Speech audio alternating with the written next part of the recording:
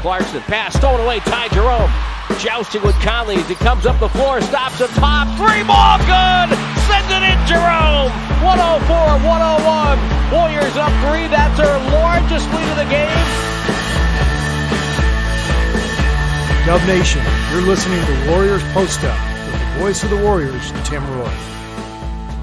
Ty's put on the headset. I'm Tim Roye up top, and Ty, we're making this a habit. This is kind of good. I like this. I do too, after wins. Tell me about this one, and let's go back to the first half of the third quarter. I thought you guys did a really nice job of just staying in contact with them, not letting them run away with the game a little bit. Tell me what you guys were thinking at that point and what you were trying to do there. 100%. I mean, they were shooting the ball really well in the first half. We weren't playing particularly well, but we look up at halftime. It's a 5-point game. You know, late third quarter, it's an 8-point game. You know what I mean? So we were able to stay right in there and start the fourth quarter. We said we got to make one big push. And once again, man, playing in front of these fans is amazing. Yeah, I was going to ask you about that. You played in a great college venue at Virginia. You played in some great places in your career. What do you think of playing here? Oh, man, I mean, Virginia is always going to be my second home, but obviously this is a different level of basketball. And, I mean, these fans are unreal. Tonight, you had some open looks. You end up with 17 points, 7 of 14 shooting. You know, has Steve Kerr and the coaching staff talked to you about that? Because it seems like you have no problem and you don't hesitate when you get an open shot. Oh, no, of course not. You know what I mean? I work on my game way too much to hesitate on open shots.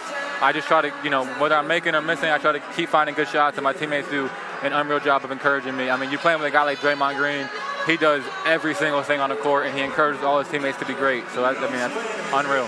When I watch you warm up, I see you work on that floater. How much of a work in progress has that been? How much time have you put in on that over the years? Yeah, it's something I had in my game since high school. And, you know, I rep that out every day, too. It's just like a three. You know, the more you rep it, the better you get at it. And, you know, I'm really comfortable with that shot. Now, you're a coach's son. Does that help you relate with the coaches? Yeah, for sure. Shout out to my dad. Well, tonight, this was a lot of fun. I don't know. I hope you had some fun down there as well, because we had a lot of fun up here. Congratulations on that's a great win for this club, and you had a big part of it. Congratulations on that. Thank you so much. All right, Ty Jerome, our guest, 112-107. Warriors get the victory over the Utah Jazz. And what a great win it is. And again, I don't mean to overplay this too much, but it's a great win. You don't have Stephen Curry. You don't have Klay Thompson. You don't have Andrew Wiggins. JaMychal Green is out. Andre Iguodala is out. I mean, you can just look at all that experience, all that firepower, and you hold the Jazz to 4 of 25 shooting in the fourth quarter. 4 of 25 shooting in the fourth quarter. They were 1 of 11 from 3. And you get the win, you get to 500.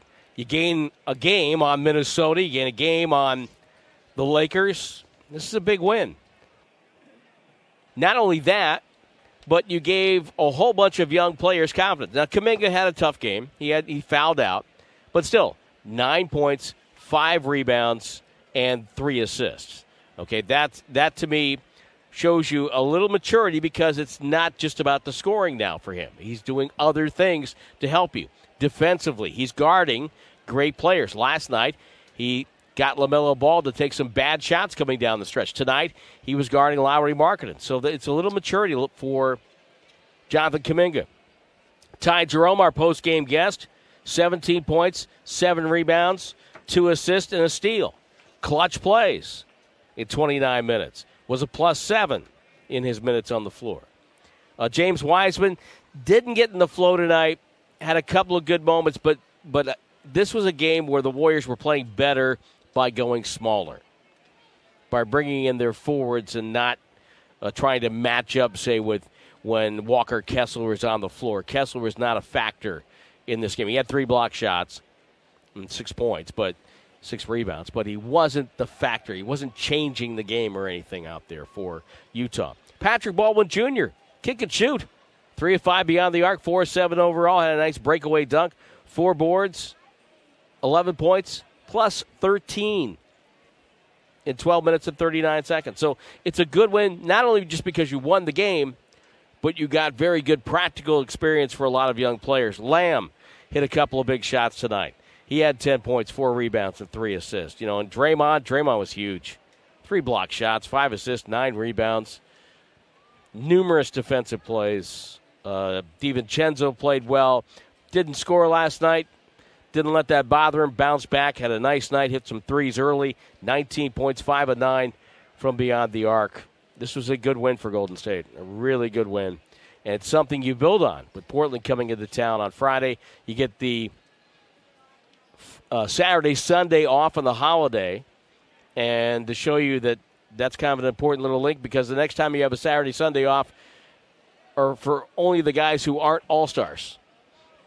That's the next time that you have a Saturday, Sunday without a game. So that getting that little mental break in the middle of this homestand, I think, will help. Tonight's Warriors Shop Line on the Game presented by Rakuten. Save 30% on the Mitchell & Ness 2009 throwback Swingman shorts. I hope they're not from the 2009 season. I don't remember that season very well. But I'm sure they look great. Use code IOTG30 at checkout at shop.warriors.com. A Fanatics experience. Great stuff in Warriors Shop. I'll tell you, I was in there yesterday. Bought something for my daughter's friend, and always great stuff. Jeff has really, he's got it down to a science. He really does, Jeff Knepp, and really has not only the mini stores inside of Chase, but also the big Warriors Shop right outside, and, of course, online, which we all know you can do with just the click of your mouse or a flick on your phone. So Warriors get the win 112-107. I'm Tim Roy. Tom Tolbert's on assignment.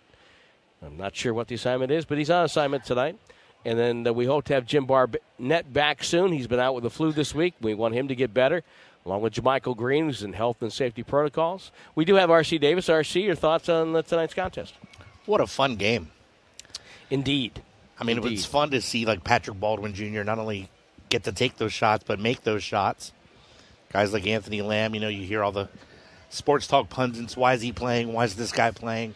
They're playing because they're NBA players. Yeah. And Steve Kerr's putting him in a position to succeed. That's fun to watch. And they're playing because, with all the youth that the Warriors have, when you go deep in the bench, you look at throw Poole in that mix. He's, 23. So then you got Poole, you got Moody, Kuminga, you have Wiseman, Baldwin Jr., Rollins. These guys are all like 21, 20 years old. So to have a Ty Jerome who's 25, and he's been around the block a couple of times in the NBA, that's huge. Are you going to trust a rookie, or are you going to trust a guy who's been on a couple teams, has been in those situations? That's who Steve Kerr's coaching staff are going to trust, whether they're on a two-way or not. And the other thing is that Lamb has figured out quicker than just about everybody else among that group how he needs to play to stay on the floor.